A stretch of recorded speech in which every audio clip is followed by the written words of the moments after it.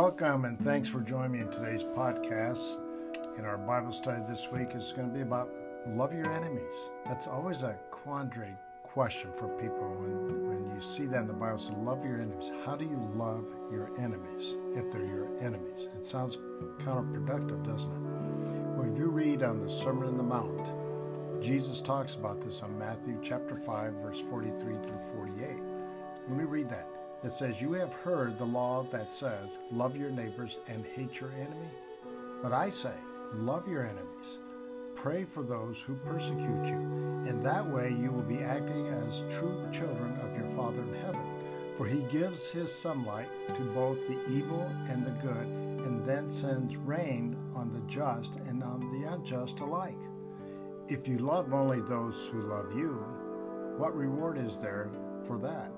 Even corrupt tax collectors do that much. If you are kind only to your friends, how are you different from anyone else? Even pagans do that.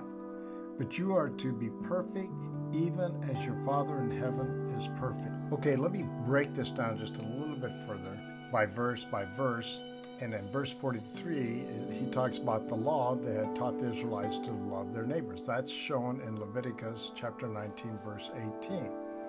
And in those days, there was a righteous hostility directly against the enemy of God. You can read that in Psalms 139, verse 21 and 22, which says, let me just grab it for you. What it says is, "O Lord, shouldn't I hate those who hate you? Shouldn't I despise those who oppose you? Yes, I hate them with total hatred, for your enemies are my enemy." When we read in verse 44, this is the antidote. It tells us to pray for those who persecute you. That's the answer. You pray for them. Verse 45 says, you would be true children of God if you do this. In other words, true symbolizes being genuine. In verse 46, loving those who love you is easy to do, just as the world does. That's the simple message. But to step it up one notch puts you on God's level, in the spiritual realm with the heart, not the flesh. And in verse 47, being kind only to your friends doesn't separate you from the world. It doesn't distinguish your walk with Christ, but only your walk with the world. So Christ is saying, let's separate ourselves. So to love others means you're looking into the heart and not the fleshly house. God wants us to be different, distinguishing ourselves differently than the world. Now this one's catchy. Verse 48, he says to be perfect. Really, this word should be rendered mature, and that is mature in God's eyes. None of us can be perfect as we know it in the world's standard without any defects. But we certainly can be in harmony and in footstep with the walk of Christ. Jesus really summarizes this well when he tells us to be perfect. It means to love those who hate us, show kindness to both friends and foe. Perfection here is that spiritual maturity which enables a Christian to imitate God in dispensing blessings to everybody without partiality. In William MacDonald's Bible commentary, he really knits it together well. And he says, quote, "The fact that love is commanded shows that it is a matter of the will and not primarily of the emotions. It is not the same as natural affection because it is not natural to love those who hate and harm you. It is a supernatural grace and can be manifested only by those who have divine life." Unquote. This idea of loving your neighbors is how we show that we are God's children. If our standards are no higher than the world's, it's certain that we'll never make an impact on the world. So we have to have higher standards. Some great scripture references. Here's Romans 13:10. It says, "Love is fulfilling the law." In the New Living Translation, it says, "Love does not wrong to others, so love fulfills the requirements of God's law." Keep that in mind. This is God's law. This is what he's commanding us to do.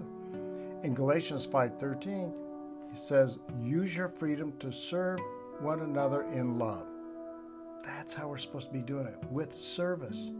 In 1 John chapter 4, verse 7 through 8, it says, "Dear friends, let us continue to love one another, for love comes from God.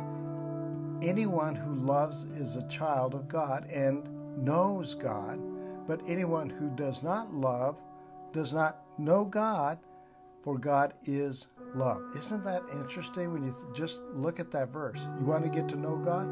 Then love the children of God, and then you'll come to know Him.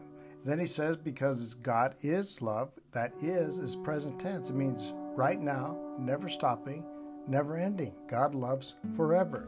That's how He wants us to be. This last verse is really key for me. It's John 15:12. He says, "This is my commandment, that you love one another as I have loved you." So there he is. He lays down the law. This is not a request. He says this is a commandment, that you love one another. He didn't say love Christians only. He didn't say love the brethren only. He said love one another.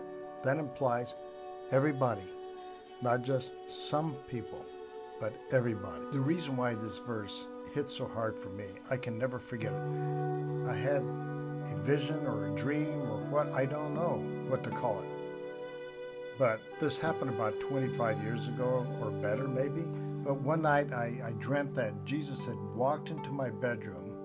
I was laying on my side, and all of a sudden I was awake about 3 a.m. And I saw Jesus walking to my bedroom. He looked like he was walking, but his legs were moving like he was walking, but it also looked like he was kind of gliding over the floor or floating across the room while he was walking. Jesus walked to the foot of my bed and came around the corner of the foot of my bed on the side, and while pointing his hand and finger at me, shaking his hand up and down, simultaneously saying, quote, "This is my commandment, that you love one another as I have loved you." Wow, this was stark for me, but he did it 3 times. That's God's perfect number. Jesus said this 3 times, and all of a sudden I was sitting up, straight up in bed, wide awake.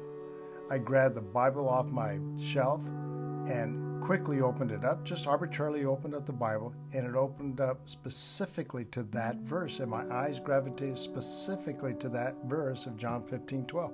I had no idea where it was. I never knew this verse before, and I have read the entire Bible. I just didn't remember the verse, but there it was, plain as day, exactly what Jesus said in my bedroom, and just as he said it to his disciples, because that's the conversation he was having with them. In 1 Peter 3:9, it says, "Don't repay evil for evil. Don't retaliate with insults when people insult you. Instead, pay them back with a blessing. That is what God has called you to do, and He will bless you for it." Now that's an interesting thing. He says when He says pay them back, it's almost like saying that you owe them a blessing, even if they're acting against you. Don't owe any man anything, it says in the Bible as well. But He offers this solution twice. One is to pray for them, and then the other one is to bless them. And He said that'll overcome the enemy. That'll help you get past this, from hating your enemy to loving your neighbor. Isn't that interesting? Just remember this verse lastly. Matthew 19, verse 26. With God, all things are possible.